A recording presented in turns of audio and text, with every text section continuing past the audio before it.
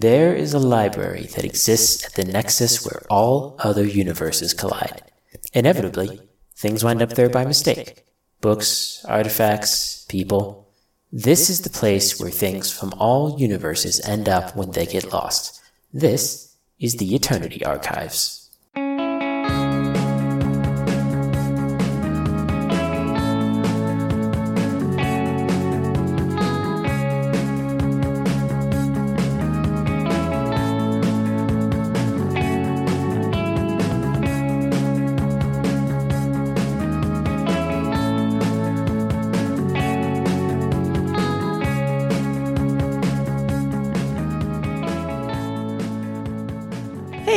Welcome back to the Eternity Archives. My name is Bappy, and I play Riley Jaquel, and we are playing Hack the Planet. Hi, my name is Dorka. My pronouns are she, her. I play Zen, the medieval lizard lady who is about to get cyberpunky. Hi everyone, I'm Ziva. My pronouns are she, her, and I play Linda, the adorable human office lady, who probably doesn't know what cyberpunk is, if you said cyberpunk to her, but there's going to be some familiar grounding here, I think. Hello everybody, my name is Ember, and I play Hope, the planar dimensional hopping lady, who has probably been to a couple of cyberpunk dystopias, so if she were there, this would absolutely be old hat for her, but she's not, because she's busy stuck being a glorified mission control. Welcome back to the second episode of Hack the Planet. I am currently serving as the guest GM for this arc. Thank you very much again, y'all, for letting me on and having me for this. Thank you. Yeah. Thanks for GMing for us. I'm very excited to see what twists and turns are ahead of us. It's always fun for us to get to play together. Yes. And to do that, we need to bring in extra help. So, we're going to move on to the icebreaker question, which is, what is your favorite vehicle chase in media? So I'm going first because I think there's a chance that one of you is going to say this, but my favorite vehicle chase in media is the entirety of the Nicolas Cage film Drive Angry. Oh my God. That's such a good answer. It is truly one of the stupidest films I've ever seen in my life. Nicolas Cage plays himself the entire time. I'm not sure there's a high quality thing in the movie at all, but it seems like everyone involved is just having a great time, including me watching it. And so that's my answer, is the entirety of the film Drive Angry. Speaking of movies that are all just a big car chase scene, isn't that Mad Max movie basically fit that criteria? Yes, but it's also good. Yes, it is also good. So it's on the other side of spectrum of movie-long car chase scenes. Is that your answer? I couldn't think of one, so yes. You know what? I'll take it. It's good enough. It's a valid answer. That movie has some really good It is chases. a really good answer. answer. It's a good movie. Yeah, it's a really good movie, and it has some real kick-ass car scenes in it. All right, so my favorite car chase is from the movie The Blues Brothers. That's also a good answer. Which just has this Very massive good. car chase at the very end where they destroy over 100 cars, and it's just so funny and so great. And fun fact, before we recorded this, I asked my husband, hey, what's your favorite car chase scene in a movie? And without hesitation, he just said exactly the same thing. So that's why we're married. No, that's a good one. I actually rewatched that movie, I think earlier this year, back in February, and my God, what a good movie. What a good scene. It's fantastic. It really is a good movie. It's just so good. I would like to quickly, before we move on, just posit my theorem that's extremely important, which is that Blues Brothers and Mamma Mia are just gendered versions of each other. What? They're the same film. No. I get it. I get it. I absolutely get it, and you're right. No. What? Yeah, no, they're the same film, but Mamma Mia is the femme version and Blues Brothers is the mask version. They're both about getting the band back together and a mission of self-discovery while you play a bunch of hits from years past, and it's mostly about the music and having a good time. Okay. They're the same movie. Okay, I'll accept that hot take then. Yeah, thank you. Ember, what's your favorite car chase? Well, I said vehicle chase specifically because my two favorite chases do not involve actual cars. One of them is the end sequence from the very first Mission Impossible movie, where a helicopter chases, I think it's a bullet train, down into a tunnel. My actual favorite one, that's technically my second favorite one, but it's very high up there. My actual favorite one is the arena bike scene from Tron Legacy, which I'm not, it has chase moments in it, and then it ends in a chase, so I'm not, it's one of those like technicalities, but I made the question, so I'm going to go ahead and count it. Ember thinking out of the box here. Thinking out of the box that I gave to you, and then proceeded to be like, actually, I don't follow the box rules, which is exactly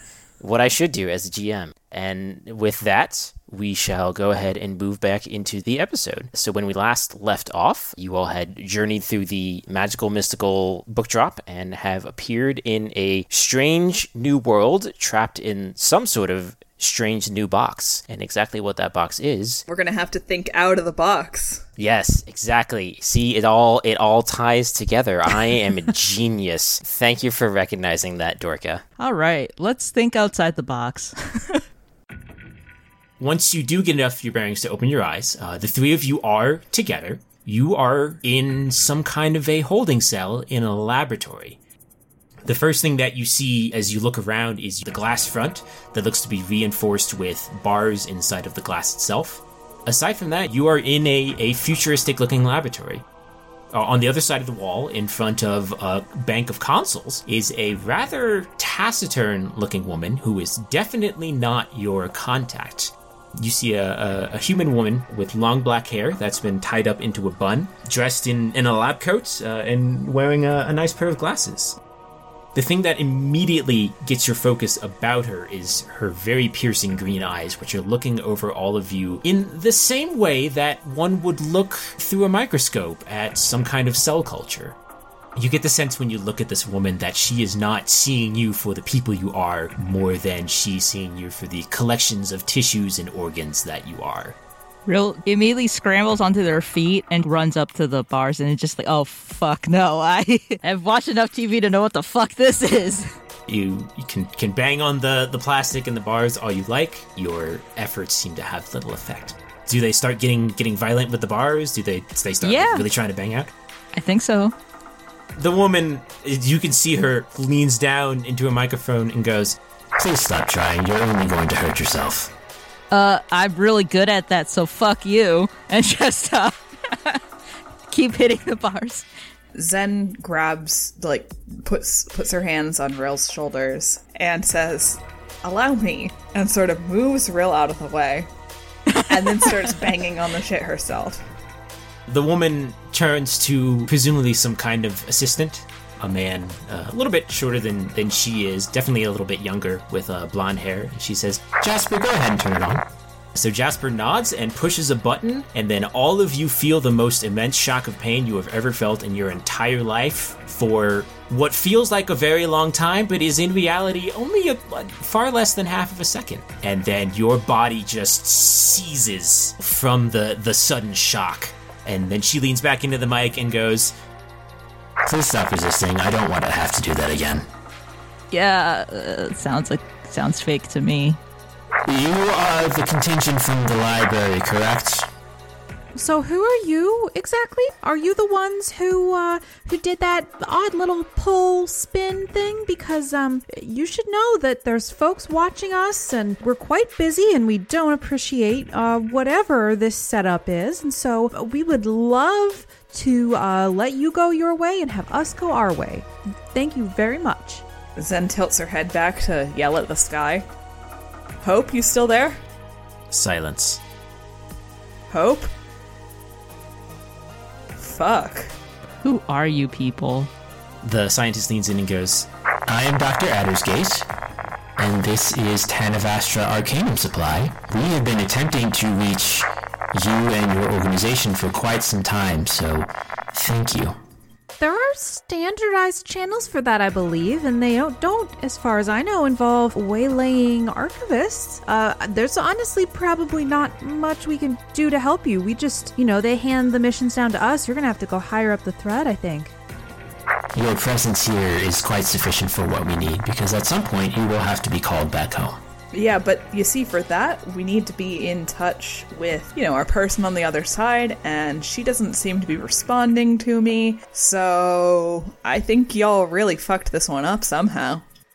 She blinks a few times and then taps at a couple of keys and then goes, Are you aware of the frequency upon which your communications take place? That would really help things narrow down. I don't know what that means. It's just through our book. It's not like a fucking radio. I'm afraid you might have asked the wrong archivist. This is, look, we go where we're sent, and we do what needs to be done. And like I said, you really should just let us go on our way. We don't know anything about frequencies. We don't make any of the decisions. We're really good at non-lethal range damage, but that's about all we can help you with. Oh, no, wait, that's the one we're bad at, isn't it? Yeah, no, we're really bad at that one, Linda. Zen blinks, and it's like she's had a realization, and she turns to the others and says, we haven't been asking nearly enough questions about this whole process, have we? Yeah, I mean... Now that you I mention kind of get it, into my own head. You know, my therapist has told me that, but I haven't had a therapist in like, I don't know. How long have we even been here? that's usually how companies work. Someone sets you down for onboarding, and then Didn't have that. You do what comes into your email box. Don't have that. I don't have an email. You pretty much just do that until you leave. So, yeah, I've never thought about it before. Huh. Yeah, Zen being like, oh, we didn't ask enough questions, right? The only person here who's had a job is like Linda, who was an office person. So Linda's job is like, Linda, fix the copier. Linda, please reorder toner. Yeah, Linda's job is to not ask questions. Yeah, that sure is Linda's job. So, I was just gonna, do we have the same clothes on right now, or are we wearing our... You have turned fully into your Hack the Planet world self. So whatever clothes you sort of imagined yourself in, you have. If you had any custom equipment or weapons in mind, you can have that with you. But as it is, the cell you are in seems quite securely contained, and they have quite the method of deterring you from any untoward actions. Dr. Addersgate is listening to your banter with precisely zero amusement on her face. So once it kind of slows down, she leans in and goes, Well, I would like to let you go, but unfortunately all of the signal monitoring equipment is here, and I need you in order to get to the library. So I'm sure you understand the unfortunate position that we're in here. No. Why do you need to get to the library? Like, okay, first of all, no one ever wants to get in touch with, like, dimensional hopping organization via the means of kidnapping and isn't an evil fuck. So, can you convince us how you're not an evil fuck and maybe we might be a little bit more helpful, or are you just an evil fuck? we've had some bad luck lately, so I'm with Rill on this one. I would love an explanation, please. She sort of takes a moment and then just kind of, does the sort of nod her head from side to side, like, yeah, that makes sense. For much of our planet's existence, we were locked into a constant state of being unable to communicate with other planes, other people, other areas of reality. Through a, shall we say, fortunate incident that happened fairly recently, this embargo seems to have lifted and we find ourselves once again able to communicate outwards. Suffice it to say that I have tracked many of the odd signals that have been going in and out of our reality to the library. And from what I have discovered, it is quite the unusual operation. I wish to inspect it for my own purposes. Exactly what can be done, I don't know, but I am sure that it holds quite a bevy of advanced technology that could help, given that you are here. Maybe your planet or whatever the fuck was locked away because you have a tendency of kidnapping people and everyone else was like, wow, fuck those guys. Let's just put them in a corner. And then now you're finally at a timeout and guess what the first thing you do is? This shit. Well, I do regret the circumstance. And then she cuts off because you hear a beeping coming through the microphone and she looks at her watch and... We'll have to finish this conversation later. I have an unfortunate meeting to attend. Fuck you, we do. I'm sure you understand. Let's see here. She flips a couple more switches and then leans over and goes, Jasper, please go ahead and take care of them. And don't harm them unnecessarily. I should be back within the hour or so. And then she just kind of stands up and turns around and walks to a door that's on one of the walls. It slides open and then closes after she leaves. Zen turns around to Rill and Linda and sort of gestures them close. And it's like, okay, group huddle. Okay, so I don't know about you two, but I don't trust almost anything about this situation. This is weird, right? This is pretty weird. It's pretty fucked up. Can't get in contact with Hope, and that's unsettling. Yeah. Yes. I'm also very worried about this want to get to the library. That's pretty not normal. No, that's evil villain shit. Yes, I would agree with that. Is there like a door or something to the cell or any kind of interface? As far as you can tell, no, there is no door. It just seems to be genuinely just a sheet of solid glass, thick glass that is keeping you in here. Is there anything above me or below, like on the floor? Are there any cracks at all anywhere?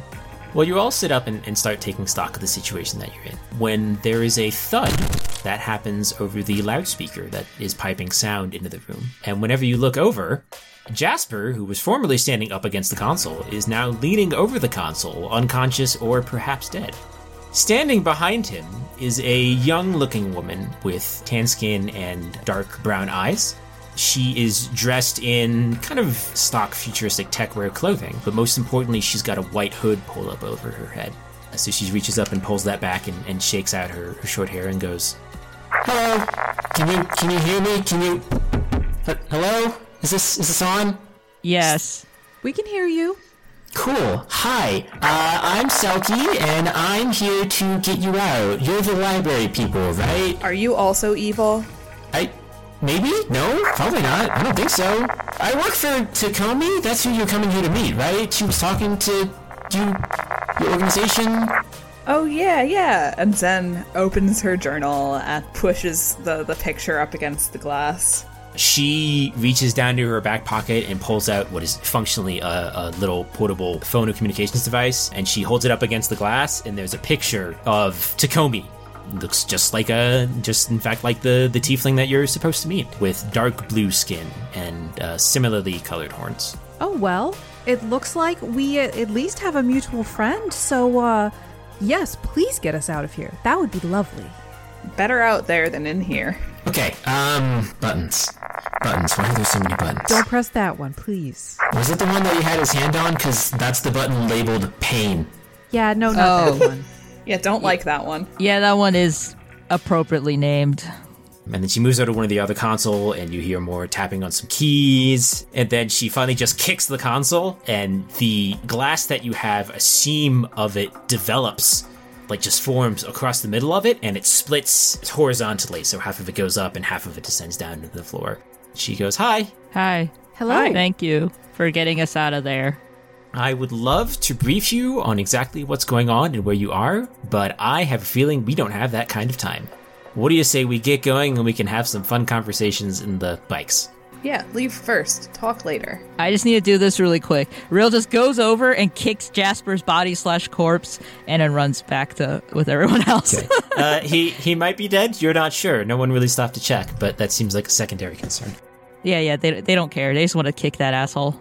For the record, normally I would not be in favor of kicking someone who might be dead, but honestly, that guy was kind of a, and Linda leans in real close and goes, kind of a dick. Yeah, he was a super dick. And evil. Yeah, That too. probably. There's a lot of evil dicks in here. Selkie opens up the door and runs out and starts leading the way. So you run out of the laboratory holding cell into what looks like another laboratory hallway. The paneling here is sort of the really dumb but futuristic-looking sci-fi Apple style, where everything's just kind of white or like shaded White white. minimalism. It's all white minimalism, and everything just looks kind of neat and sleek and stylish, and it's absolutely disgusting, and I hate it. But it's the kind of hallway that you're running through, and you are all booking it. Exactly where you're going is kind of hard to keep track. None of you have been here before. All these corridors start to look identical. There's a lot of doors. You're passing a lot of people. It's all just generally this kind of chaotic mess. And then as you're running up towards what looks like a T-style intersection in a hallway, you hear footsteps ahead of you, and then coming into view are some people dressed in dark-colored uniforms meant to help them stand out, and what look to be carrying batons that are themselves arcing with electricity. Sidearms are sitting at their side, and helmets obscure their faces. But they see you, and they point, and they start running at you, and it's pretty obvious to tell what their intent is. Selkie herself flicks her wrist. From a little hidden compartment inside of her sleeve comes out a knife, and she gets ready for a fight, but she's looking back at y'all to see if you have sufficiently armed yourself with something. And she's like, do y'all know how to fight, or are you kind of the more run and hope for the best type? So we have all of our Hack the Planet stuff, right? Yes, you are officially within the universe. What are y'all looking at to solve this? You have guards in your way. You need to get past them or avoid them. And we are officially within the realm of starting making some potential rolls, or even just having some good ideas. Zen grins that big, toothy lizard grin at Selkie and is just like, oh, I am always ready for a fight. Yeah, I like to imagine that as soon as Selkie had asked that, Rill just automatically responds with, I'll get the left guy, and just, like, disappears. If I can make a roll for that. Okay. Well, it sounds like Rill is going ahead and try and make the first move. So what are you trying to do here?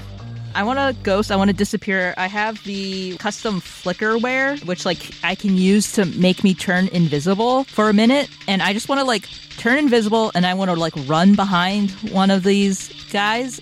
The guns are holstered, right? So far, yes. Okay, I want to grab the gun and I want to shoot them.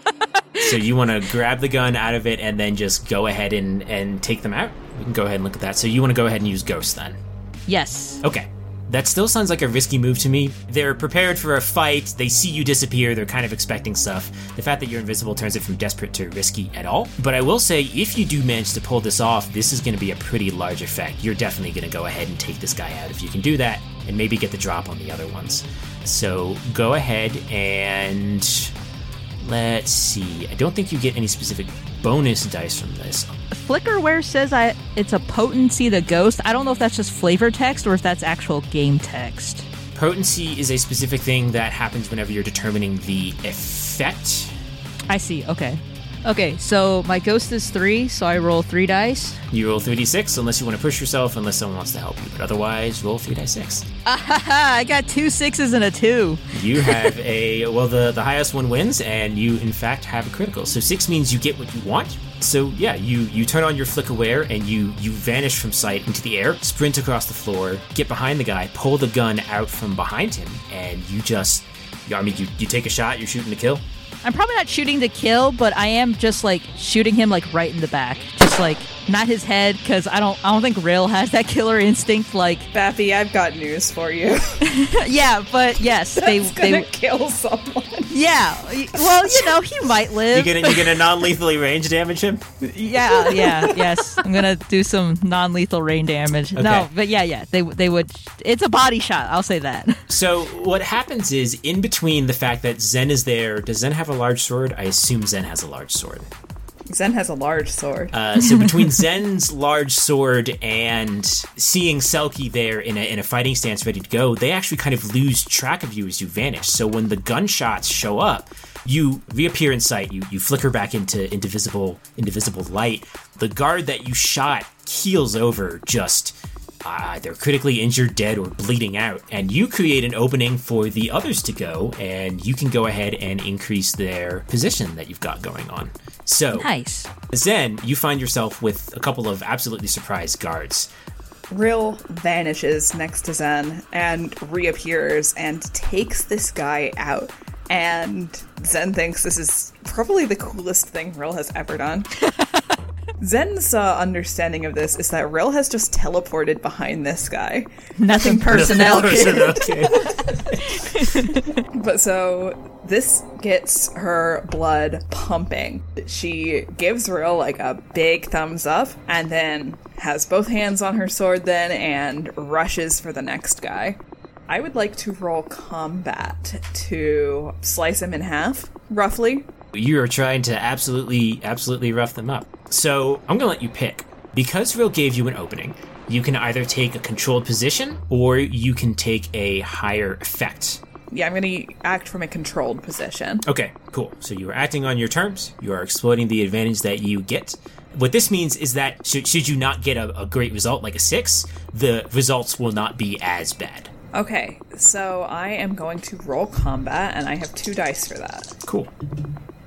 I rolled a 4 and a 5. Okay, so since you've acted from a controlled position, that means that the any kind of consequence that you get is not necessarily as bad as it would have been. So you take your sword and you charge in and you just bring it to bear up against this guy. And rather than ending up doing sort of the cutting through effect that you had hoped for, the sword clashes up against his armor and you still cut deep, but you don't manage to take him out as much as you were hoping for. Instead, the sword comes into him and it meets him, and he staggers back, and there's a splash of blood on the white floor as your sword cuts into his side. You're in a pretty decent position now, and he doesn't get the chance to retaliate. Linda, is there anything in particular that you want to do now? Yeah, so Linda does have like a little gun with her, but it looks like honestly a lot of the fighting is under control. As in, she doesn't want to like throw herself into the fray and confuse everyone, and so she is instead going to use her control. So she is going to take out this gun and twirl it around her finger, badass style, and say, "Well, fellas, there's more where that came from. I don't know about you, but this doesn't really seem worth it to me." And yeah, she's gonna roll for control and see if that convinces them to like turn around and run away so they can just get the hell out of Dodge. It's like evil, sexy Linda without the evil. Yeah, she's gonna maybe channel a little bit of that energy, but if you told her that, she'd be like, "Oh no way." Okay, so I have one control dot, so I roll one die, correct? Yes, so I'm going to say that you're operating from a risky position. You have a gun, and you're all clearly armed, but this is still their day job. But I will say that if you succeed, you are going to have a great effect on what's going on. Can I take a stress to help Linda? Yes, you can definitely go ahead and assist. Yeah, I just point the gun that I had just used to probably kill his buddy at this guy and nod my head towards Linda and be like, it's probably best if you listen to her, or you have two guns trained on you and a lizard with a really big sword. No, that makes sense. Okay, Linda, go ahead and add a bonus die from Rill helping you out, and then go ahead and roll for me. I got a 6 and a 4. You got a 6. That's what you need. The one uninjured guard that was left and was reaching for his pistol takes stock of the situation and sort of raises his hands in surrender. He's not actually sure what he's allowed to do next. So you've got them where you want them now. The injured one is on the floor, still kind of bleeding. As he is so, you hear his armor sort of start beeping quietly, and the bleeding slowly starts to slow. It seems it might be doing some medical assistance there. But the other guard, the one that's still standing, has his hands raised. But you can feel, Linda, you can feel him staring daggers at you through his helmet. So he's got his hands up? Yes. Alright. Zen is gonna, like, advance on him and sort of frisk him down. She's looking for, like, keys, key cards, something that will get them through this place without further difficulty. As you're frisking him down, you can kind of faintly hear what's coming through his headset, and it sounds like there's a good amount of chatter. In particular, you hear, whoever dispatch or whatever the guard is referring that there seems to be an incident going on level 46. And it's not too much of a stretch to glance over at the wall where the sign says level 46 in nice bright letters. You are on something of a time crunch here, and the more time you spend with these guys, the less time you might have to make your escape. So what you find the sort of electrified baton that you get. You find one of the 3D printable disposable plastic guns, although in this case it's a little bit higher quality than you would normally get from these printed models. And aside from that, you do find a security keycard that attached to him, along with a pair of restraining cuffs. I want to cuff the guy who's still conscious. That's easy enough to do. He seems reluctant to do it. He fights you trying to pull his arms down. Bro, I can fucking pop a bullet right through your skull. It's either this or that. He seems less inclined to believe you, but given that you did just in fact shoot his friend, he goes ahead and he lowers his arms and lets you go ahead and cuff him up. Thank you. Also, I'm really sorry about your friend. Ooh, that's dangerous. He's not having a good time. He doesn't do anything after that. But you can tell that if this were a bit of a reverse situation, you would be in extremely bad shape. Zen finishes frisking this guy, gets the key card, doesn't recognize that it is anything important, and kind of just tosses it back over her shoulder. Selkie goes, oh, and she plucks it out of the air. She's like, oh, we can probably use this. So I think at this point, Linda is going to be just like a little bit nervous about backup coming and is just going to say, I don't want to super rush anyone, but we probably should go ahead and move on before anyone else comes to check on these fellows. Yeah, I'm fine rushing. Let's rush. Selkie goes ahead and takes the lead, and she starts guiding you down the hallways once again. You get to an elevator bank, and she kind of looks around and then pushes open a door to the side of them that leads up into a stairway and starts climbing upwards. I think Real would go last because they will probably be the slowest and they don't want to slow anyone else down. So Yeah, Zen's not gonna let Rel go last, though, because of that. but then I have to go faster. Fine. Yes, we want you to go fast. I'm trying. We've seen in previous arcs that Rel has actually been a very proficient climber. Yeah, in those universes. So Linda's gonna scramble up after Rill. And you all start ascending. Once you get a couple of floors up, you suddenly hear within your minds Hope going, "Hello? Are you there now?" Oh my God. Oh, this is the worst. Hope, are you okay? Oh, there you are. What happened? You were traveling and then I didn't hear anything. Where are you? What happened? Evil people put us in jail. Hope, I think we got kidnapped. Yeah, we got kidnapped. You got We figured it out. kidnapped? Where are you? Do you know what city? What continent? Anything? How about we get back to you when we have more information? We're kind of in the middle of a daring escape. Jailbreak. Oh, Yeah. I can see that. Okay, that makes sense. Yes, go ahead and do that. We'll call you back when we're done busting out. Right, okay. Yeah. Good luck. She ends her side of the conversation, but, she's still there in case you need to ask her things. As you are ascending a number of floors, rather than the numbers going up, which is what you expect, they actually started going down. It's like you may have been in something of an underground containment area. God, that's some evil villain shit. Who even has underground labs with good intentions? Whenever you get up to level 20, so after climbing for a good number of floors, Selkie goes ahead and guides through one of the side rooms and sort of peeks around, and then you guys are in what appears to be some kind of a loading bay or a garage. She goes ahead and darts in and waves you all through before closing the door behind you. She goes, "Okay, so now for the next part of our daring escape, does anyone know how to drive?" Real looks at Linda. A car? Not, well, technically yes, a car, but motorbike or bike, two wheels. Oh, like a cool motorcycle? Yes. Is that what they call them where you're from? Motorcycles? They do call them motorcycles. No, I don't know how to drive one. Okay. Linda's like, oh, like a motorcycle? Nope. Because here's the thing. I have two of those, and they only fit two people each. So... Okay, wait, is there like a GPS or something? Like, is there like an automated thing, like system or something? It's that kind of world, right? Oh, like an autopilot system? Yeah. Yes, but for the kind of chase that you're about to experience, you may want to do manual control. But there is something to sort of get you just from place to place, yes. Okay, yeah, I'll figure something out.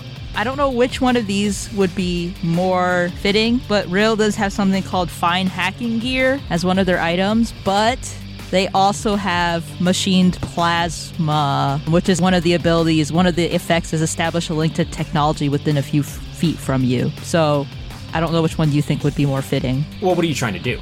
I guess kind of like finagle into the bike settings to be like, okay, I want the GPS to like get me started, but I can hit like the gas, like, kind of thing. Rill is activating the training wheels. Yes. Yeah, you won't need to like hack into it or anything like that. You can just do that. Oh, I can just do that. Okay, cool. Then I'll just do that. Yeah. So what happens is she guides you over to a corner as you guys are surrounded by what look like company vehicles, like Jeeps and other motorbikes. And what she does is she heads over to two of them and jams some kind of a strange key into the ignition, and it starts up immediately. She takes a seat on one of them, and whoever takes a seat on the other one, she will toss another one of those keys to. Zen looks at the motorbike and is like, you know what, how hard could this be? And tries to get in the driver's seat. I imagine like Rill catches the key that Selkie threw to them, and they're just like, yeah, no, you can have this. Just like holds it out to Zen. Is this the first time Zen's driving? Oh, yes. I'm so glad I get to experience this moment with you. Linda is going to look nervously and decide to sit on Selkie's bike because she sees what is the equivalent to a teenager teaching another teenager how to drive. Yeah, Linda's leaving them to die. Linda's not leaving them to die. She just feels like, A, she's a little scared, and B, if they need help, then probably someone should be on the other bike to help them. Okay, so Zen gets on the bike, and Selkie shows Zen how to sort of jam the key in and activate the bike. The bike roars to life The bike itself is definitely not as like stylishly sleek as a Tron bike, but nor is it kind of as rough gasoline looking as ours. It definitely looks. It's not like a Harley. Yeah, no, it's definitely a little bit sleeker. There's a component under the engine that glows brighter the more you quote unquote rev the engine. But aside from that, it's definitely sleeker. Whenever Linda climbs onto the bike behind her, Selkie looks back at her and says, "Feel free to hold on as tight as you'd like," and then gives Linda a nice wink. And then revs the engine and roars the bike off in the distance. As the engine starts up, Zen gasps. This is the most beautiful sound she has ever heard. And she watches Selkie, like, rev the engine and go, and just, like, slams her foot on the pedal. You surge the bike forward unexpectedly quickly, but Zen's strong enough to hold on, I know. And Will can go ahead and help manage the computer systems for the bike. They're definitely holding tails. Rill is just like, I don't want to die. Their tails wrapped up around Zen's like so tightly, just like... Rill, so for this, you can turn on the GPS while Zen kind of gets the hang of things, but you guys are screaming upwards. Literally screaming. Selkie guides you two up and out of the garage. You eventually get into what seems like something of a freight elevator. She goes ahead and turns it on with the security card pass. And so now you've got kind of a moment of quiet as the elevator ascends, carrying the two bikes. And she goes, "So what are all your names then? As noted, I'm Selkie. Nice to meet all of you. It's been very interesting so far." Oh, hi, I'm Linda. And yes, interesting is what we do. What about you two? You look like you're from Voltekin. Are you from Voltekin? And she says this to Zen. I don't know what that means, so probably not. Hi, I'm Zen. Hi, Zen. Hi, Selkie. I'm Rill. I committed a murder today. That's okay. It was self-defense, Earl. We've talked about this. It I know, happens, but I still feel Rill. bad. One less problem for us, for those guys. And then she kind of laughs about it, which actually potentially strikes you as somewhat distressing. A little bit, yeah. Zen thinks it's funny. And then she goes, "Okay, well, great. Nice to meet you, Will, Zen, and Linda. I have a feeling that this is going to be a little bit more difficult than I was hoping it would be. So hold on tight. And the moment those doors open, you're going to want to rev that gas pedal and probably not take your foot off of it." I can't wait. I'm so excited. Oh my God. There's another moment as the elevator climbs up, and then with a loud sort of buzzing noise. Chug. A buzzing Oh, noise. yeah. And then the doors start to open, and it seems that Selkie was kind of right whenever she mentioned that there might be some resistance. The door lifts up, and you find yourself staring down the business end of about 10 to 15 soldiers with rifles aiming at you, along with a couple of them on bikes, and one of them even in a Jeep with a little mounted gun on the top of it. And Selkie just kind of takes this all in and then looks over at y'all and goes, "Any ideas?" Well, Zen is following directions. As soon as those doors open, she slams her foot down on the pedal. We're gonna go through them. Selkie goes, "Okay, well, everybody close your eyes." And then she pulls something out of her pack and throws it into the crowd of people. There is a bright, blindingly white flash as what looks like a miniature sun seems to be spawned right in the middle of the group. And you can see all the guards, even behind their helmeted visors, recoil, and that gives you two enough of an opening to gun the engines, rev past them, and take on down the street. So as you burst out of the garage and you start getting a better stake of your surroundings, you start to figure out exactly where you are. You are on what looks like, functionally, almost like a college campus. There's a lot of green around, some grass, some trees, a lot of decorations. But the thing that immediately catches your eye, a little bit off to your right, and standing impossibly taller than everything else here, is a massive skyscraper that looks like, from your view, it touches the very heavens and pierces through the clouds themselves. Emblazoned on the side of it are the words Tana Vastra Arcanum Supply, complete with the company logo, which itself looks to be like a claw of some kind, like a lizard claw, with some text in a language that you don't understand. There's a flurry of activity as all the soldiers start to get their bearings and try and start to give chase and give pursuit. And you can hear all the engines starting up behind you and even a couple of things of gunfire. Bullets smack onto the concrete and the pavement and ricochet off, creating quite the soundscape as you all start to make your thrilling and breathless escape. As you drive the bikes down the entrance to whatever the hell building you were in and down past the giant skyscraper that gets there, you start to get a better sense of exactly where you are and what you're going for. You are functionally in the middle of a absolutely massive, extending out past the reaches of your eyes, city. You are currently in what looks like the highest and most populated section of it. You sort of come up over the curve of a hill and you can start looking out below you. You also get a sense of exactly what time of day it is. It is currently nighttime. The city below you is shining like hundreds of thousands of glittering jewels in the stand and stars. Lights are moving all over the place as other vehicles, both flying and on the ground, go from place to place. And for those of you who have never seen this sort of massive metropolis before, it might come as something of a shock. For the rest of you, you've seen big cities before. You haven't seen anything like this. This is so fucking cool. Towers reaching up.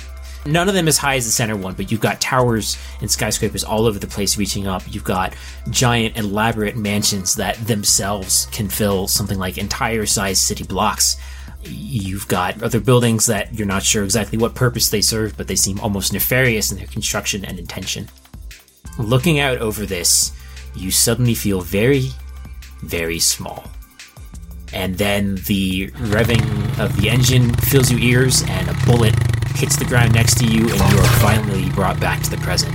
You have one goal, and it is to escape the Tanavastra security forces. As you start trying to leave the Tanavastra campus, Selkie goes ahead and guides you out to the gate. As it is, most of the security forces were hoping to contain you there, so the other security forces that you found have all just been token efforts to try and keep you from getting away, and you've been pretty lucky so far. But you bust out of the Tanavastra campus, out from underside the giant, massive gate that sort of keeps it in and everyone else out, and you find yourselves in the city streets of what appears to be a relatively wealthy district. Things here look pretty clean. The streets themselves are well kept. The houses are large.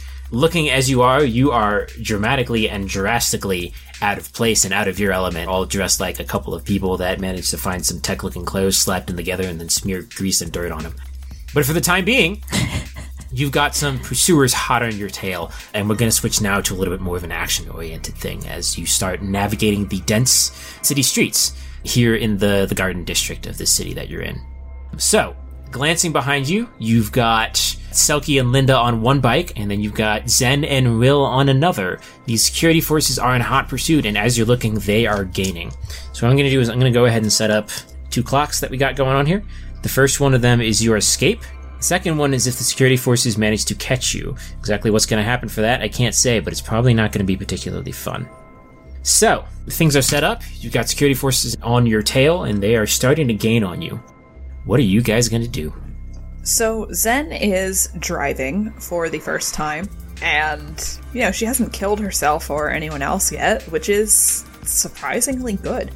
But as we race through the city streets, I would like to roll control to basically figure out this bike and sort of get a better sense of how to best use it in order to escape. Yeah, honestly, that makes sense. I can't think of another one that would better fit that, especially if you're just trying to figure out exactly how this machine works. So what are you trying to specifically do with it? You just want to get a better handle on the bike? Yeah, I'm less concerned about figuring out how it works and more concerned about just figuring out how to use it and, keep myself and Rill upright and going forward instead of crashing into any walls. Yes, you've definitely come on a couple of narrow parts for that. So far, the bike's automatic driving system has been doing its best to do that, but if you're going to have to do any more maneuvering, you're definitely going to have to take manual control. So, let's see. This is probably just a regular risky position, standard effects. Do you want to add any bonus dice or anything similar? Let me go ahead and push myself, because this is a very new experience for Zen. Doing this is going to help establish your position on further rolls that you have to make. The better you do on this, the more of a handle that you have on the bike, the better you're going to have to do in case you have to take any particularly strange maneuvers. So go ahead and roll control for me. Okay, I got a 5. Okay, that means you get what you want, but there's a minor complication. So you're sort of pressed for time, but you spend a couple of minutes sort of orienting yourself with the physics of this bike, exactly how it works, what some of the buttons do. But as I'm sure you quite know, it's going to be difficult to learn how to ride a bike under fire while you're trying to do some kind of a chase after having never piloted something like it before. What this means is that for positions going forward, you're going to have a little bit more of a time trying to operate, especially on performing any particularly dangerous maneuvers. Things are just going to be a little bit harder for you moving forward than they would be if you had succeeded fully. Yeah, so I think Zen is, managing, but she's figured out now that, yes, this was fun, but it would probably be more fun if her life was not on the line. And I think it's just taking up a lot more, mental energy than she expected it to. She is very, single-mindedly focused on controlling this bike. So as it is, your pursuers are starting to gain on you. Unless you want to get captured, you're going to go ahead and have to start trying to throw them off. I don't think I would be able to attack and drive at the same time with how difficult this is proving for me. So, Rill and Linda, this is going to be on y'all. Okay, so I have a proposal, and Ember, feel free to use some GM powers over this because it has to do with wreck, so I think it works. So what I am thinking is that Linda will use her gun with the goal being to make as much chaos as possible for them to stop pursuing. So Linda wants to shoot the tire on the front motorbike with the goal of causing a big explosive blowout or throwing the motorbike up in the air or something like that in order to create basically an accident or a pile up so that some of these security forces are slowed or disabled. I can say you're definitely not going to get all of them. Your approach is definitely going to be risky no matter what, but this really is changing your effect. So if you're trying to get one of them to sort of go into the others, that's, as you noted, it's definitely going to be a harder shot to make. Okay, so I want Linda to push herself with the goal of making a larger effect and use wreck to shoot one of the wheels of the motorbike that's, the closest to her. Okay. With the goal of taking out one or multiple. Hopefully multiple.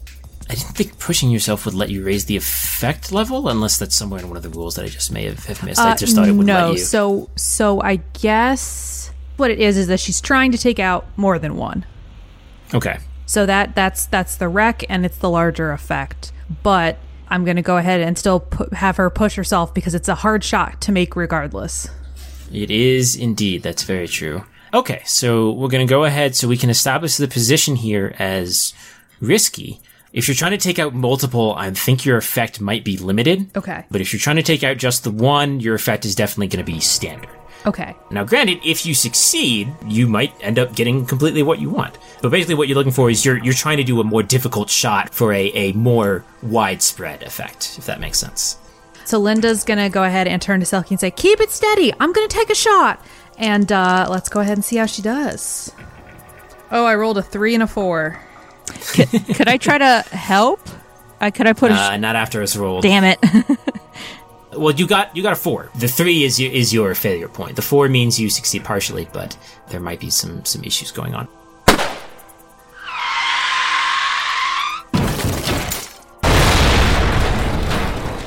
Okay, you take your shot and you clip the front wheel of the initial bike.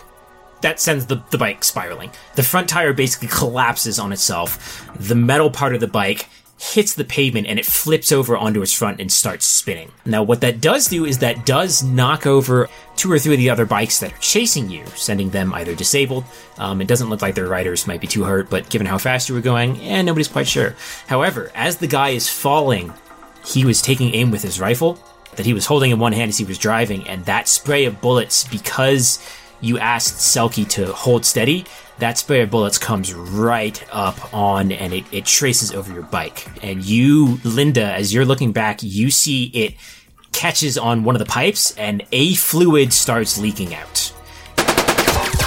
You don't know what it is or what that does, but you know enough about cars and vehicles to know that stuff that is inside of the car should not be on the outside of the car. Selkie, is that windshield fluid or something, maybe, perhaps? Oh, I don't know what that is, but it's definitely not good. Don't worry about it.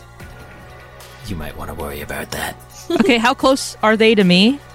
Well, unless you two have made deliberate efforts to split up, even accounting for Zen's learning how to drive thing, you're probably pretty close to them. If you wanted to get closer to, like, hot bikes, you could, or something similar. Well, so I wanted to see if there's anything I could do, like, where I could, like, quote unquote hack into the bike just to, like, check its systems, and maybe, I don't know if there's any kind of, like, system implemented to, like, mitigate this kind of damage, or at least find out what it is so that I can fix it.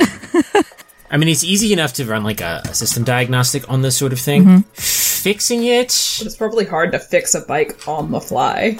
Even if it had some kind of an automatic repair system that's happening while there, you may have to wait for it to stop running, because trying to repair these things in motion can be difficult. Not to mention, you're getting shot at by a lot of people. Yeah. It's very likely there's going to be more holes. That's fair. All right, then. Yeah, so yeah, I guess I would also just turn around and try to take a shot at them. Probably, I'm going to take a body shot at one of the drivers, I think. But I don't know if I have a role for that, honestly. Well, what are you trying to do? I just want to incapacitate one of the drivers, basically.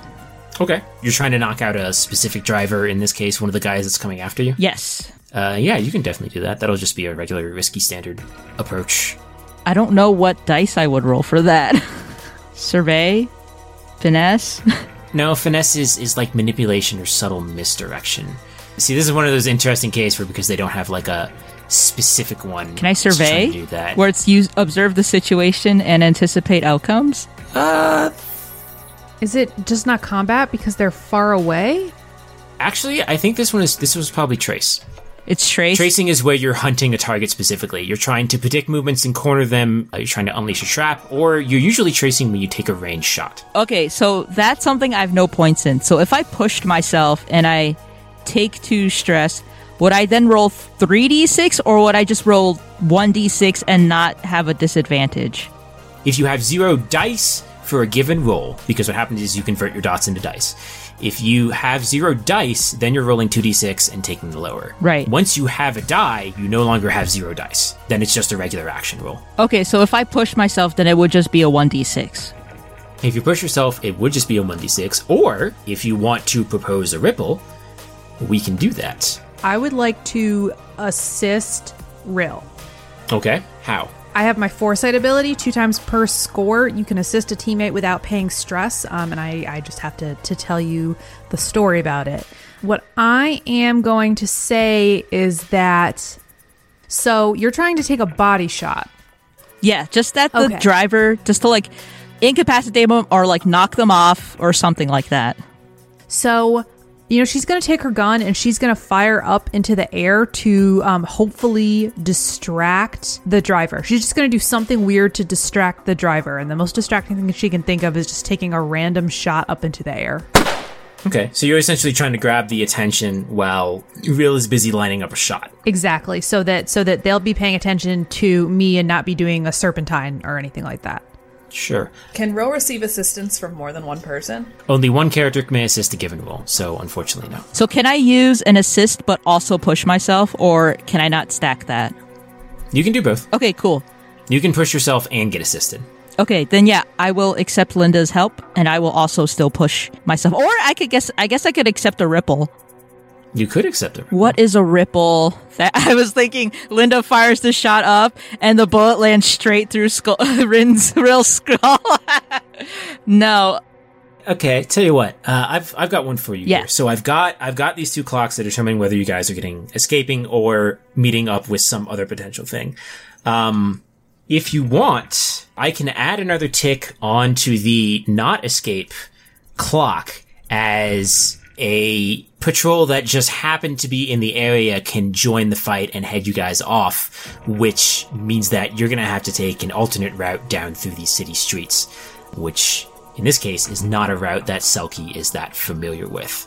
In return, that's going to cause some potential problems, especially because you're functionally doing that scene from the Blues Brothers where they drive inside of a shopping mall? Yes. The risk for collateral damage is going to be much higher if you take this route, but you'll get your free die.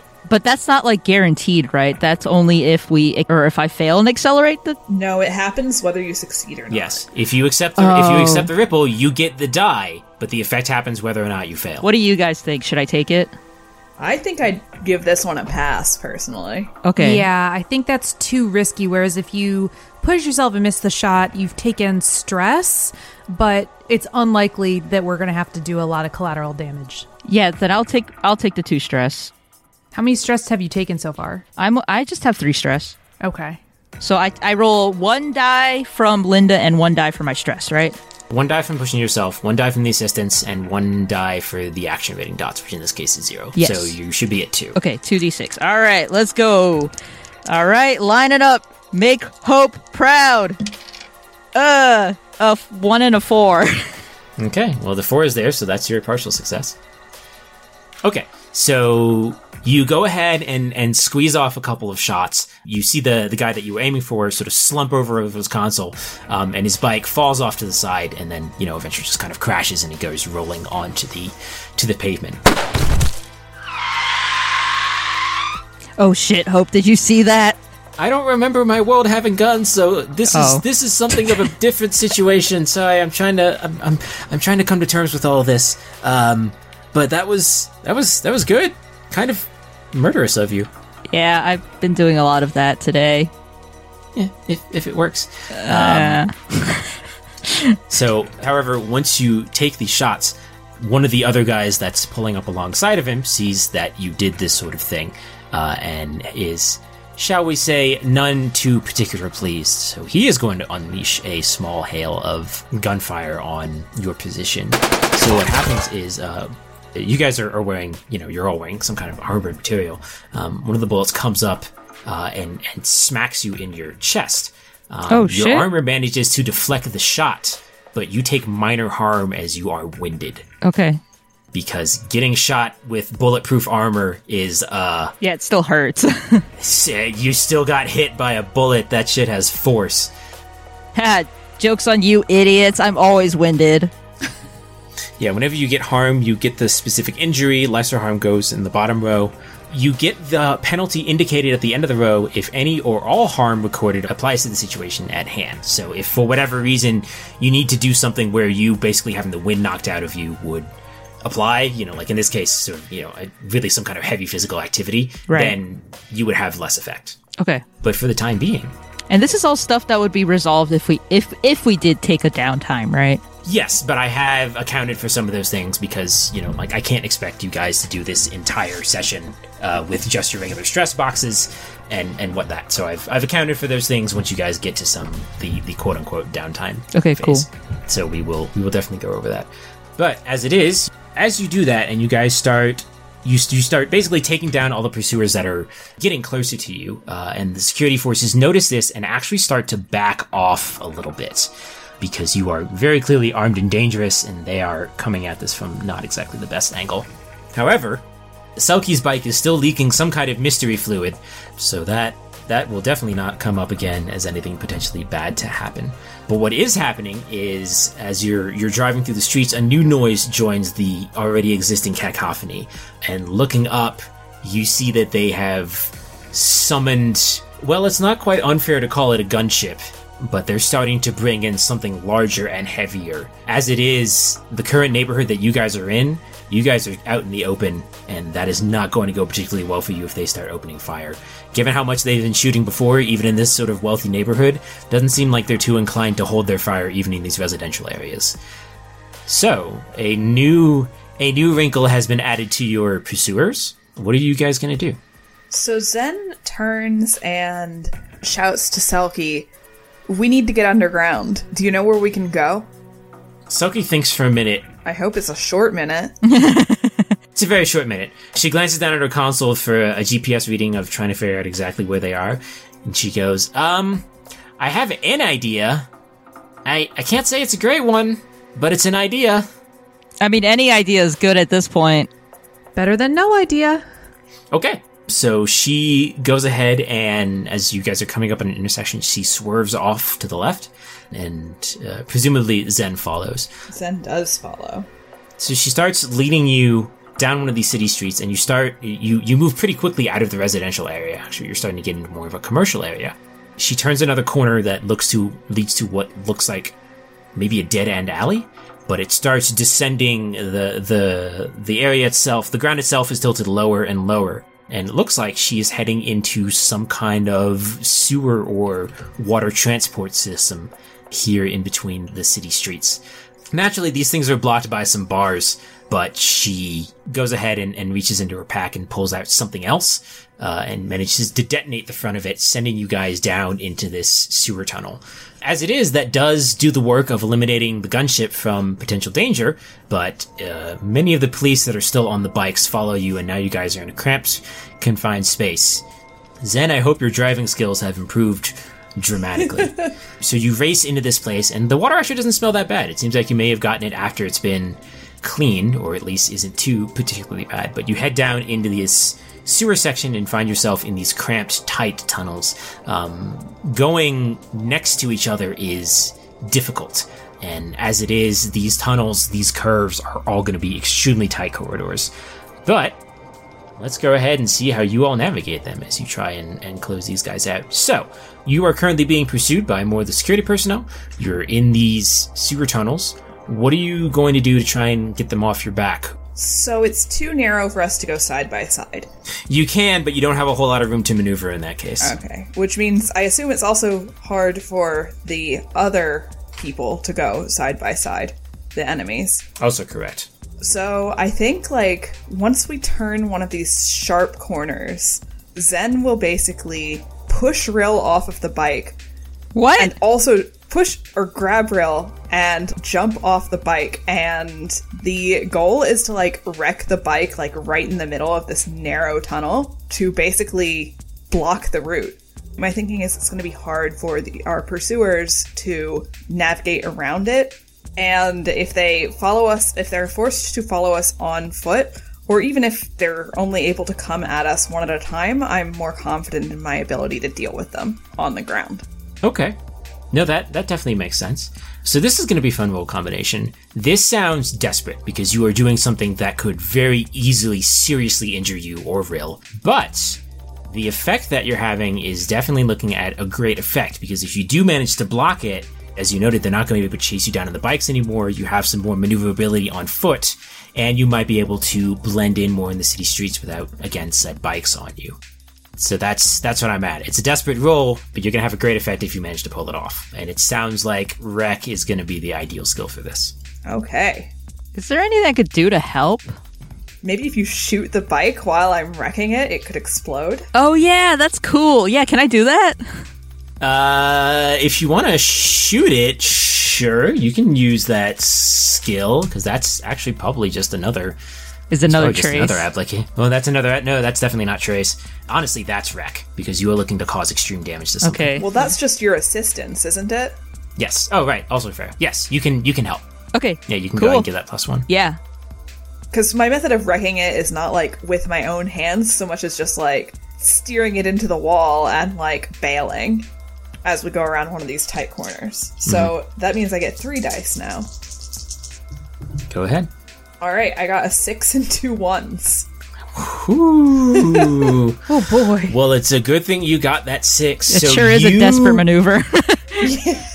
You're not really exactly sure even how to do this. You have the idea that obviously you can block the tunnel, and if you use the bike somehow, you can do that, but unlike those of us on Earth who have grown up watching a bunch of movies and kind of getting the basic idea, you're just well, let's just try and see how this works. I think her feeling is mostly that at this point she's more confident on foot, and she's got to ditch the bike. That makes sense. So you turn the bike at a sharp angle and try and kind of lean down into it to get it to skid and scatter, and it hits the ground and does so.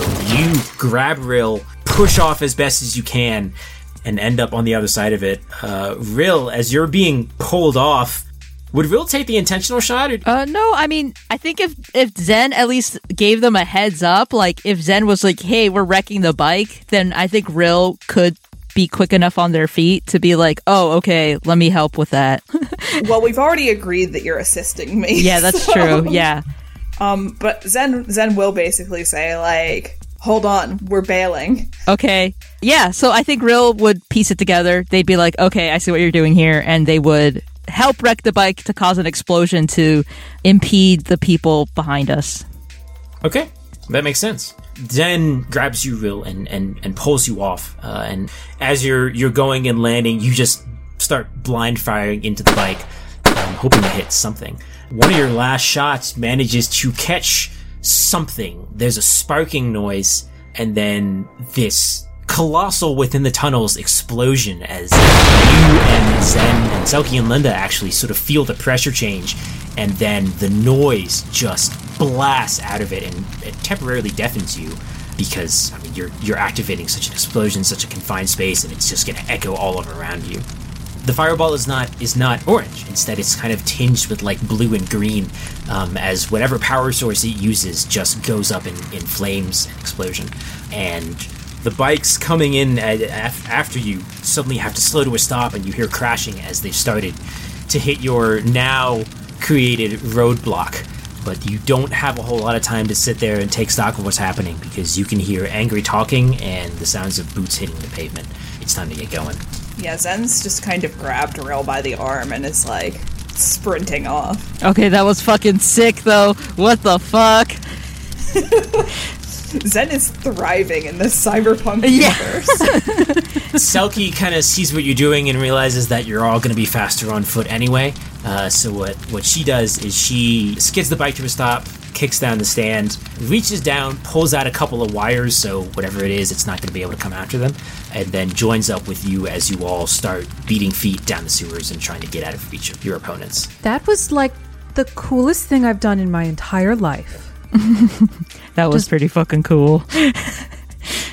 Okay, so you are down in the sewers. What's your plan once you're down here? Signal reception is not great. Navigating them might be tricky, but you're also pretty sure that whoever's chasing you is going to be lost as well. You can attempt to try and get some distance between you and your pursuers down here. You can try and find your way topside and manage it that way.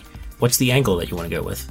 Well, we have no idea where we're going. Yeah, Real would ask Selkie, like, okay, so where are we trying to go? Because, I mean, I don't know. I've got some hacker shit I can do to maybe help us navigate through this, maybe.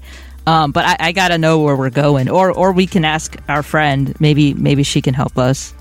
Selkie goes, we are currently trying to get out to the band. What the fuck is the band? Boy, if I had a couple of minutes to explain things, this would go a lot better. She starts looking around and she goes, okay, follow me. And she takes off running down the hallway. After a minute or two, and you guys have run down a couple more of the side tunnels, she goes ahead and manages to find a ladder in the wall. She climbs up it and gestures after you to follow. Whenever you all emerge, you find yourselves in a bit more of a dingier side of this neighborhood. Still looks kind of nice, but you've basically found yourself in almost like an old town square. You know, obviously things are a little bit more rustically designed here, and the buildings tend towards more of an older style. From where you are currently sort of in the interior of an alley. You can see people sort of out in the square milling about, and in some cases even standing and sort of looking in the direction of Tanavastra headquarters. Even here, once you just poke your head out into a more open area, you can still see the imposing tower, which is now a good chunk farther away than it used to be. And she goes, okay, take a minute, get our bearings, figure out where we are. Let's do this. So she's going to sit down inside of the alley and invite you all to sit down with her as she pulls out a sort of like a little phone, basically the same thing that she used to show you the picture of Takomi. And she sets it down, and it projects up a little holographic display. It's a 3D map of the city. Floating in a familiar script above the city are the words New Umbra. And the city itself is designed in two major sections. The first is the intersection, which is itself sort of a big circle. You are currently there. You're about halfway between the direct center of the circle and the edge of that particular circle. Then there's a small gap, and then there is a larger outer ring. Selkie goes, okay, so while we're catching our breath, let me get you up to speed in a few things. As noted, I'm Selkie. I work for the Freerunners. We are here trying to, get rid of that. And she points in the direction of the giant tower, which at this point is obscured by a wall. And then she goes, oh, right, it's right there. And then she goes ahead and points to it on the 3D map display. And she says, we're trying to get rid of Tanavastra because they've done some really, you know how it is with big businesses. Evil? Yeah, I mean, they fucking, kidnapped us. That was pretty fucked up. Yeah, I have to admit, not a fan. No, we're not particularly a fan of them either. We don't really like them a whole lot. So they're in the middle, that big building, that's Tanavastra headquarters. Their research and fabrication campus is that area around it. She sort of indicates by looping her finger around and showing a circle. This section here, this big middle section, is called the Jewel. This is where all the rich people live. This is where all the business people live. This is where everybody wants to get to. And then this section out here, and she indicates the larger outer ring, this is the band. This is where most of us live, and this is where most of us want to get out of. Tanavastra has been supplying power to the city for a while after the world started to die, so unfortunately that means they kind of call all of the shots. And I don't want to tell you too much because we're still, on the run and everything. And then you hear from the sewer down below, you hear another distant boom. She goes, "But we are trying to get to here." And she points to a section in the band. "This is our headquarters. This is where we're trying to get to. This is where Takomi is, and this is where we know you'll be safe. So if we're trying to get there, you all don't look particularly dangerous. I might be able to call in a favor and see if we can get someone to transport us. But we are going to have to get past the wall." And she points. I don't look particularly dangerous. Well, lots of people have swords. It's just kind of a thing.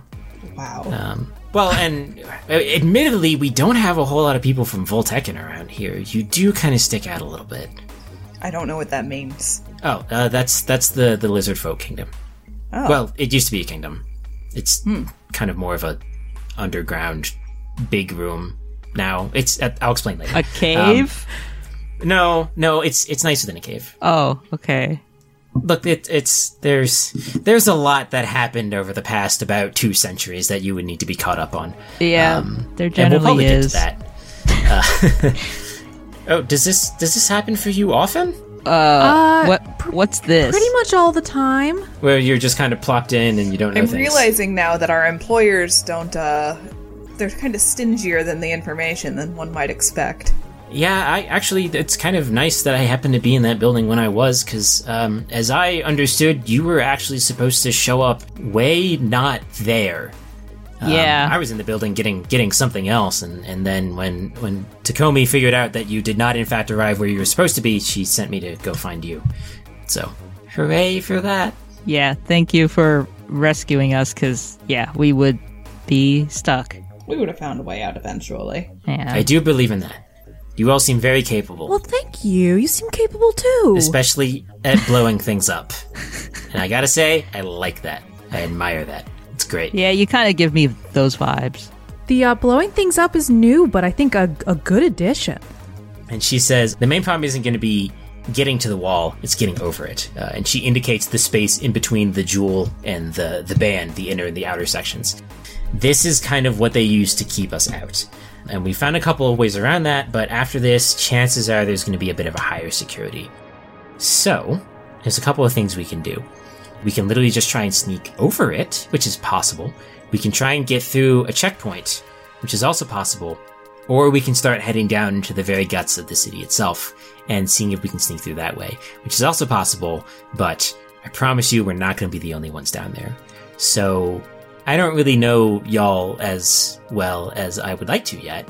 How do you normally operate with these things? Do you try and talk your way out of them? Do you try and blow things up your way out of them? Do you try and sneak through? What's your angle? I think, we're in a city. I think it might be best if we kind of sneak through. And then Rill looks at Zen, just because we have blown things up. And I imagine if we broke out of this big corporate science lab jail thing, we probably got a lot of eyes on us at the moment. I don't know if we can get like a outfit change or something just to, lay low for a bit and kind of wait for it to die down until we can help you guys with, I guess, what you're doing. I don't entirely know yet. We still don't know why we're here. Yeah. We just know we need to talk to your boss, Takomi. Yeah, she's pretty much a boss. Well, my boss. And a boss. I think we might be able to help you out with that. Okay. Yeah. I mean, what do you guys think? I don't know this place. I don't really know where we are or understand anything that just happened there. Don't know what I did. It was real fun, but very confusing. So I defer to your best judgment. I have to admit that normally I'd be in favor of maybe trying to just make it through a checkpoint and do the least illegal thing that we can, but I agree with you on this one, Rill. I think that we might have too much heat on us to try and do anything except for kind of stay in the shadows. Yeah, I think so too. So yeah, I guess Selkie, unless you have a better suggestion or maybe more insightful one since you're from here, I guess help us blend in. Okay, I think I can do that. I think I can call in some favors. And she starts thinking really carefully and sort of scrunching up her eyebrow, and she goes, okay, wait here. We can do that. Okay, there's really nowhere else for us to go. Zen sits down against a wall somewhere. I'm not going anywhere, but I do need to talk to someone about this. Okay. In the meantime, just, stay out of sight. And she picks up her phone and starts tapping away on it. In the meantime, you have a couple of minutes of silence and better to catch your breath, get your bearings. And actually, Hope calls in at this point. She goes, hey, everyone, how's it? Do you have any sense of where you are? Are you okay? I heard some explosions. I got shot by a bullet and it hurts. You got shot? Are you okay? Yeah, I mean, I guess whatever we kind of beamed in with is like bulletproof, but fuck, that's gonna bruise. That's good. Yeah, that hurts. I rode a fast metal horse into a wall. Yeah, that was fucking awesome. It was very cool, yes. It was pretty cool. I went so fast. Well, that sounds like quite the time. There are some very cool motorcycles here. Some less cool scientists who did try to kidnap us, but we are safe and sound with a friend of a friend, hanging out in an alley, trying to figure out how to sneak around. So I think we'll be okay. Sneaking around is familiar territory. We can handle this. What did Selkie say this place was called? Do you guys... New something. New something. Umbrella? No, I know that's not it. Something like that. Umbra, New Umbra. That was it. Does that sound familiar to you, Hope? New Umbra doesn't sound familiar at all. Does Old Umbra sound familiar at all? No, we never had any place named Umbra. I mean, back when I lived there, and I've been to every single one of the cities on that planet, at least the major ones. Apparently the big bad guys here is this corporation called... Details are falling out of my head. It's been kind of a crazy... I don't know how long we've been down here. I don't know if that sounds familiar. Tarum? They did have some kind of logo of almost like a dragon claw, and that's what I can remember. And some writing I couldn't read. Oh my god, Zen can't count or read. No, there was A dragon claw? Yeah, sort of a I don't know, a dragon claw, something like that. Dragons certainly had quite the significance back when I was there, but they also weren't broadly known. It's a long story. Okay, what year was it when you were last here? Maybe 263 AC. Okay, 263. I'm gonna remember that. I'm making a note. Mental note, 263. Yeah, Selkie's like on the phone. Hey, do you think we should trust Selkie? I mean, she's been cool so far. kind of twigged something when she was like, "You're lucky I was in the building." Yeah, that's what I was thinking. And also, you know, like, I just don't trust it when people go off to, like, make phone calls in an alleyway, you know? Like, I don't know what that has to do with anything or what it means. It's just kind of like, you. No, well, you know, like a phone. Okay, like a phone. So a phone is something. It's like sending a letter, but immediately and instantly, and then you can like. Oh, so like telepathy. Yeah, kind of. Yeah, it's like telepathy, but it's instead of through your own brain, it's through this device. Okay, so you talk and someone far away hears you. Yeah, Yes. and they have their own device. Yeah. So it's telepathy with extra steps. Yes. Basically, yes. So that's what it is. She went off to do telepathy, to have a phone call with someone else, and that's why it's kind of like, you know, we don't know who this person is. So I'm just kind of I'm a little sussy, you know? I understand what you're saying, and I have to admit it's a little odd she was right in the building right when we needed her. But she doesn't strike me as a very good liar, honestly. I've known some good liars in my day, and she just doesn't give me that vibe. Herself. Linda's talking about herself. Linda has been 32 years old for every birthday for the past at least 10 birthdays. So I suppose when she comes back, I could try to sort of feel out the situation and ask her some questions and see, but I don't know. She's the best we have. I have to admit I'm leaning towards sticking to her for at least right now.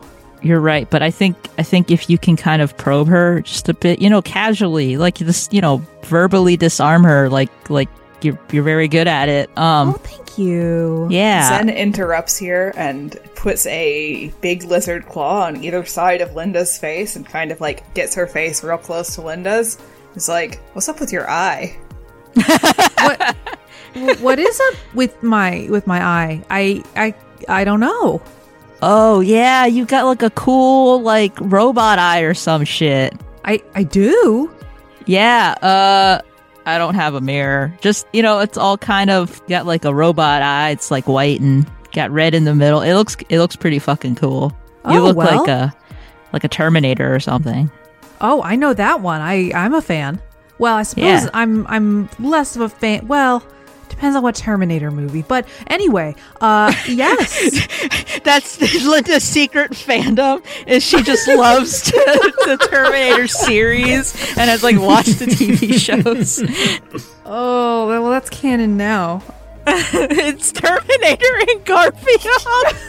And Star Trek, she does Star Trek. Okay, sorry, go on. Selkie comes back, having finished up her call, and she goes, okay, I got some arrangements made. We're going to be just fine. So long as we be sneaky and don't get detected and nobody shoots any guns. Okay. We can probably handle that. Yeah, Rill kind of like glances over to Linda, because, that's the part that Rill is sussy about. So, hoping if they stick with their plan of trying to like probe her. What Linda is going to do at this point is pat a little spot on the ground next to her and say, how about you come and take a little rest while we wait for them to come pick us up. I'd love to hear more about how you hooked up with Takomi's group and what you started doing, and maybe give us a little heads up as to what to expect. Oh yeah, sure. Hey Selkie, what year is it? 683, I think? Oh. As Zen calls in, Selkie's busy talking about how there's actually 3 different calendars at this point, and most people just use the NU system for New Umbra year since New Umbra was formed, but while she's talking about that, you call in for Hope. Yes, what's up? 683. Oh. Yeah, that's not a good noise. That's a big gap. That's a long time. Don't worry about it, buddy. We'll take care of it. Oh, I'm fine. Part of the consequence of being a time and space traveler means that you get these things on occasion. Yeah, I guess this is the time part of that. Yeah. We can have some pancakes about it when we get back. Oh, yeah. I'd appreciate that. But for the time being, hang on, I have to follow up on one of these signals here. Go ahead and get back to it and let me know whenever you're safe again. And Selkie says to you, what other questions did you have aside from the year thing? Oh, I was hoping you would tell us a little bit about yourself and what brought you and Takomi together. Oh, sure. Well, I was born and raised here, down in the band. Not here, of course. I wasn't born and raised here, otherwise I wouldn't be in the band. And I kind of fell in with a gang, whenever you're younger, to try and get some money and also not die. And then, actually, Takomi found me there whenever there was kind of a fight between, like, her free runners and my gang, which was the Ghost Angels. But Takomi sort of saw me in there, and she was like, what are you doing with these people? And I'm like, well, I'm surviving. And she was like, well, why don't you come work for me instead? And I'm like, can you pay me? And she was like, yeah. And I was like, all right, cool. I don't even like these guys anyway. So I went and I joined the free runners, and they're a lot cooler because they don't shank people in the streets unless they're bad people that work for Tanavastra, of course. So Linda is like nodding her head very eagerly, looking very interested. And Ziva, is very amused by the fact that she tells this story about like that time she was like a brony. Like she's talking about like, she's talking about it like it's like an old fandom. And you were like, yeah, I kind of grew out of that. The fandom got really annoying. So I love her. I also love her. Yeah, she's very cute. And Selkie goes, there were a couple of other less cool times in my life, but you know what? I don't really like to talk about those because those memories suck, and if I think too much about them, my head hurts. So... wait, your head hurts? Yeah. Like... It's the trauma. Okay. Oh, we know all about that. Yeah, Okay. Lots of trauma. Good. Oh, that's unfortunate. Not like a your mind was like wiped kind of headache, right? I don't know what that feels like, but... Would I know what that feels like? No, I don't think you would. Oh God, you're What gonna it give her feels a like. crisis. Sorry, Oh, man. I do this a lot to geez, myself. Oh man. No, it's fine. Don't worry about it. If I could wipe your okay. mind just now, I would. Of that last 5 seconds. Okay, But then how would I know? you wouldn't. That's the beauty of. Okay, you know. Real? Don't worry. But I'm sorry. I'll shut the fuck up. I apologize. So in the middle of all of this like back and forth chatting, I would like to propose that Linda is using her social skills. I would like to do a network roll to kind of suss out if Selkie is truthful, if Selkie is hiding anything, if there's anything that's like pinging Linda's social radar is like, I need to dig deeper into this. Or if she's pretty much just service level. Sure. So that would probably just be a standard risky position, although ultimately there's not as much of a risk here. And kind of a standard effect, as noted. I know Linda's good at talking to people, but it's just a matter of how much of a vibe. So you're kind of looking like, what kind of a vibe is Linda getting? Yeah, basically, yeah. So I have 3 in my network roll. Let's go ahead and do this. I rolled a 6, a 5, and a 2. Holy crap! Okay. Well, Nice. the six is what you're looking for. What you get just by talking to Selkie and asking her questions and kind of seeing how she responds is that she doesn't seem to be really hiding a whole lot from you. But there's a lot that doesn't seem to be coming to her mind as relevant. As you've noticed, she kind of tends to hop around from conversation to conversation and be sort of flighty about it. If it's a defense mechanism, it doesn't strike you as a very intentional one. It just seems like the kind of person that she is and the kind of person that she's adopted to being after living in this city for a while, and possibly even working for the Freerunners. What you do definitely get, just not accounting for talking to her, just by looking her over and the way that she moves, you do get the sense that she knows how to handle herself in a fight and she knows how to defend herself, along with maybe do the more aggressive part of that. She seems flighty, but you can kind of see why she's working for Takomi as somebody who is doing what she's doing, if that makes sense. She's an adorable murderer. That's what you get. Was that kind of what you were looking for? Yeah, absolutely. Okay. So Linda's going to give sort of a subtle glance or gesture to Rill and Zen to be like, yeah, she's okay. Like, I didn't get anything that was terribly suspicious. So she's going to give him like a little, maybe like a nod. We should keep going along. So she is our best bet, and she's not giving me any vibes like, oh, she's probably going to bring us into a different alley and murder us there. So as you're honestly kind of still in the middle of your conversation, there's a small whirring noise from overhead. And from over one of the buildings comes a small package drone with a package attached to it, hanging down via a little rope supports. And Selkie looks up and goes, that's it. Okay. This should definitely be enough to help us get home. Find these, put these on, and then it's going to be a fun next hour or two. So I would like you all to make a group roll for as you are trying to sneak down to the headquarters to figure out some... Essentially, if you raise any alarms, if anyone manages to get things like your picture, if you manage to lead anyone back to places you shouldn't, this is going to have an effect later on, but not right now.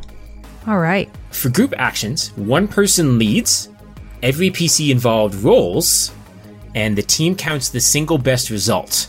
But for every PC that rolled a 1 to a 3, the leader takes 1 stress.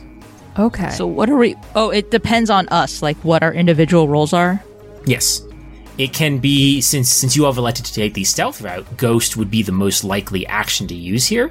But if you have another proposition to put forth, I would be more than happy to hear you out. I think probably Ghost is the best one. I think you could maybe argue it's finesse, but I think Ghost is probably the one that matches up the best.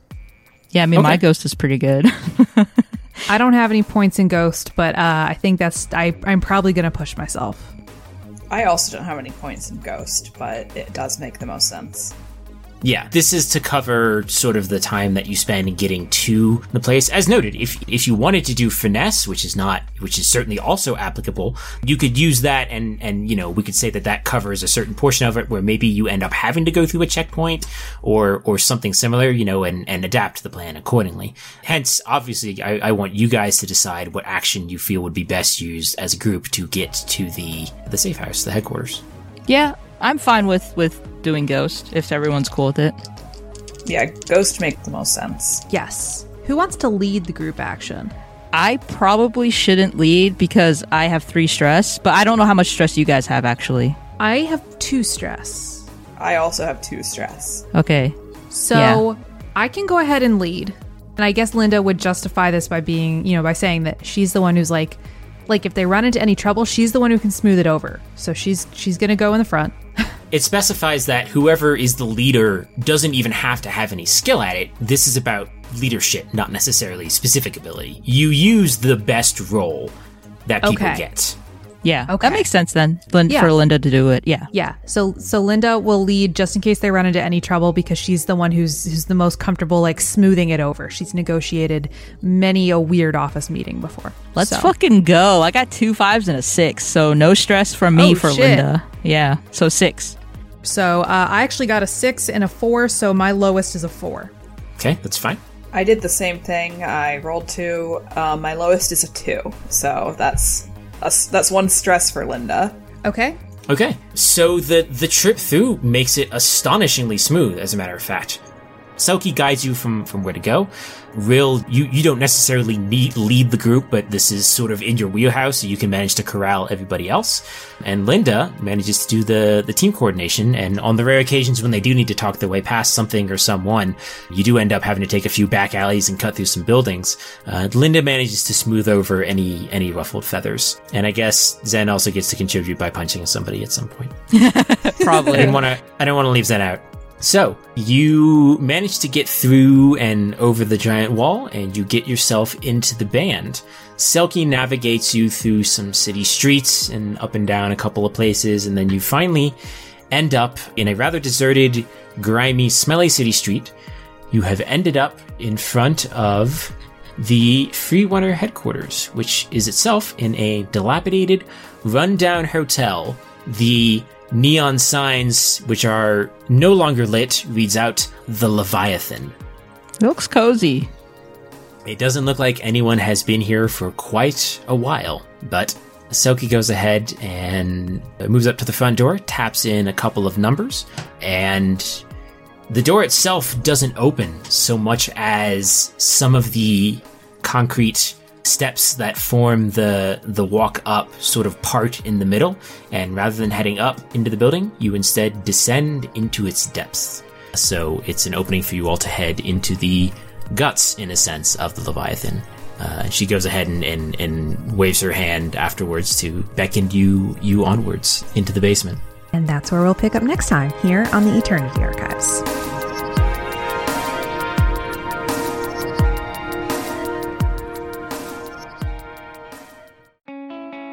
The Eternity Archives is hosted, produced, and edited by Dorka, Bappy, and Ziva.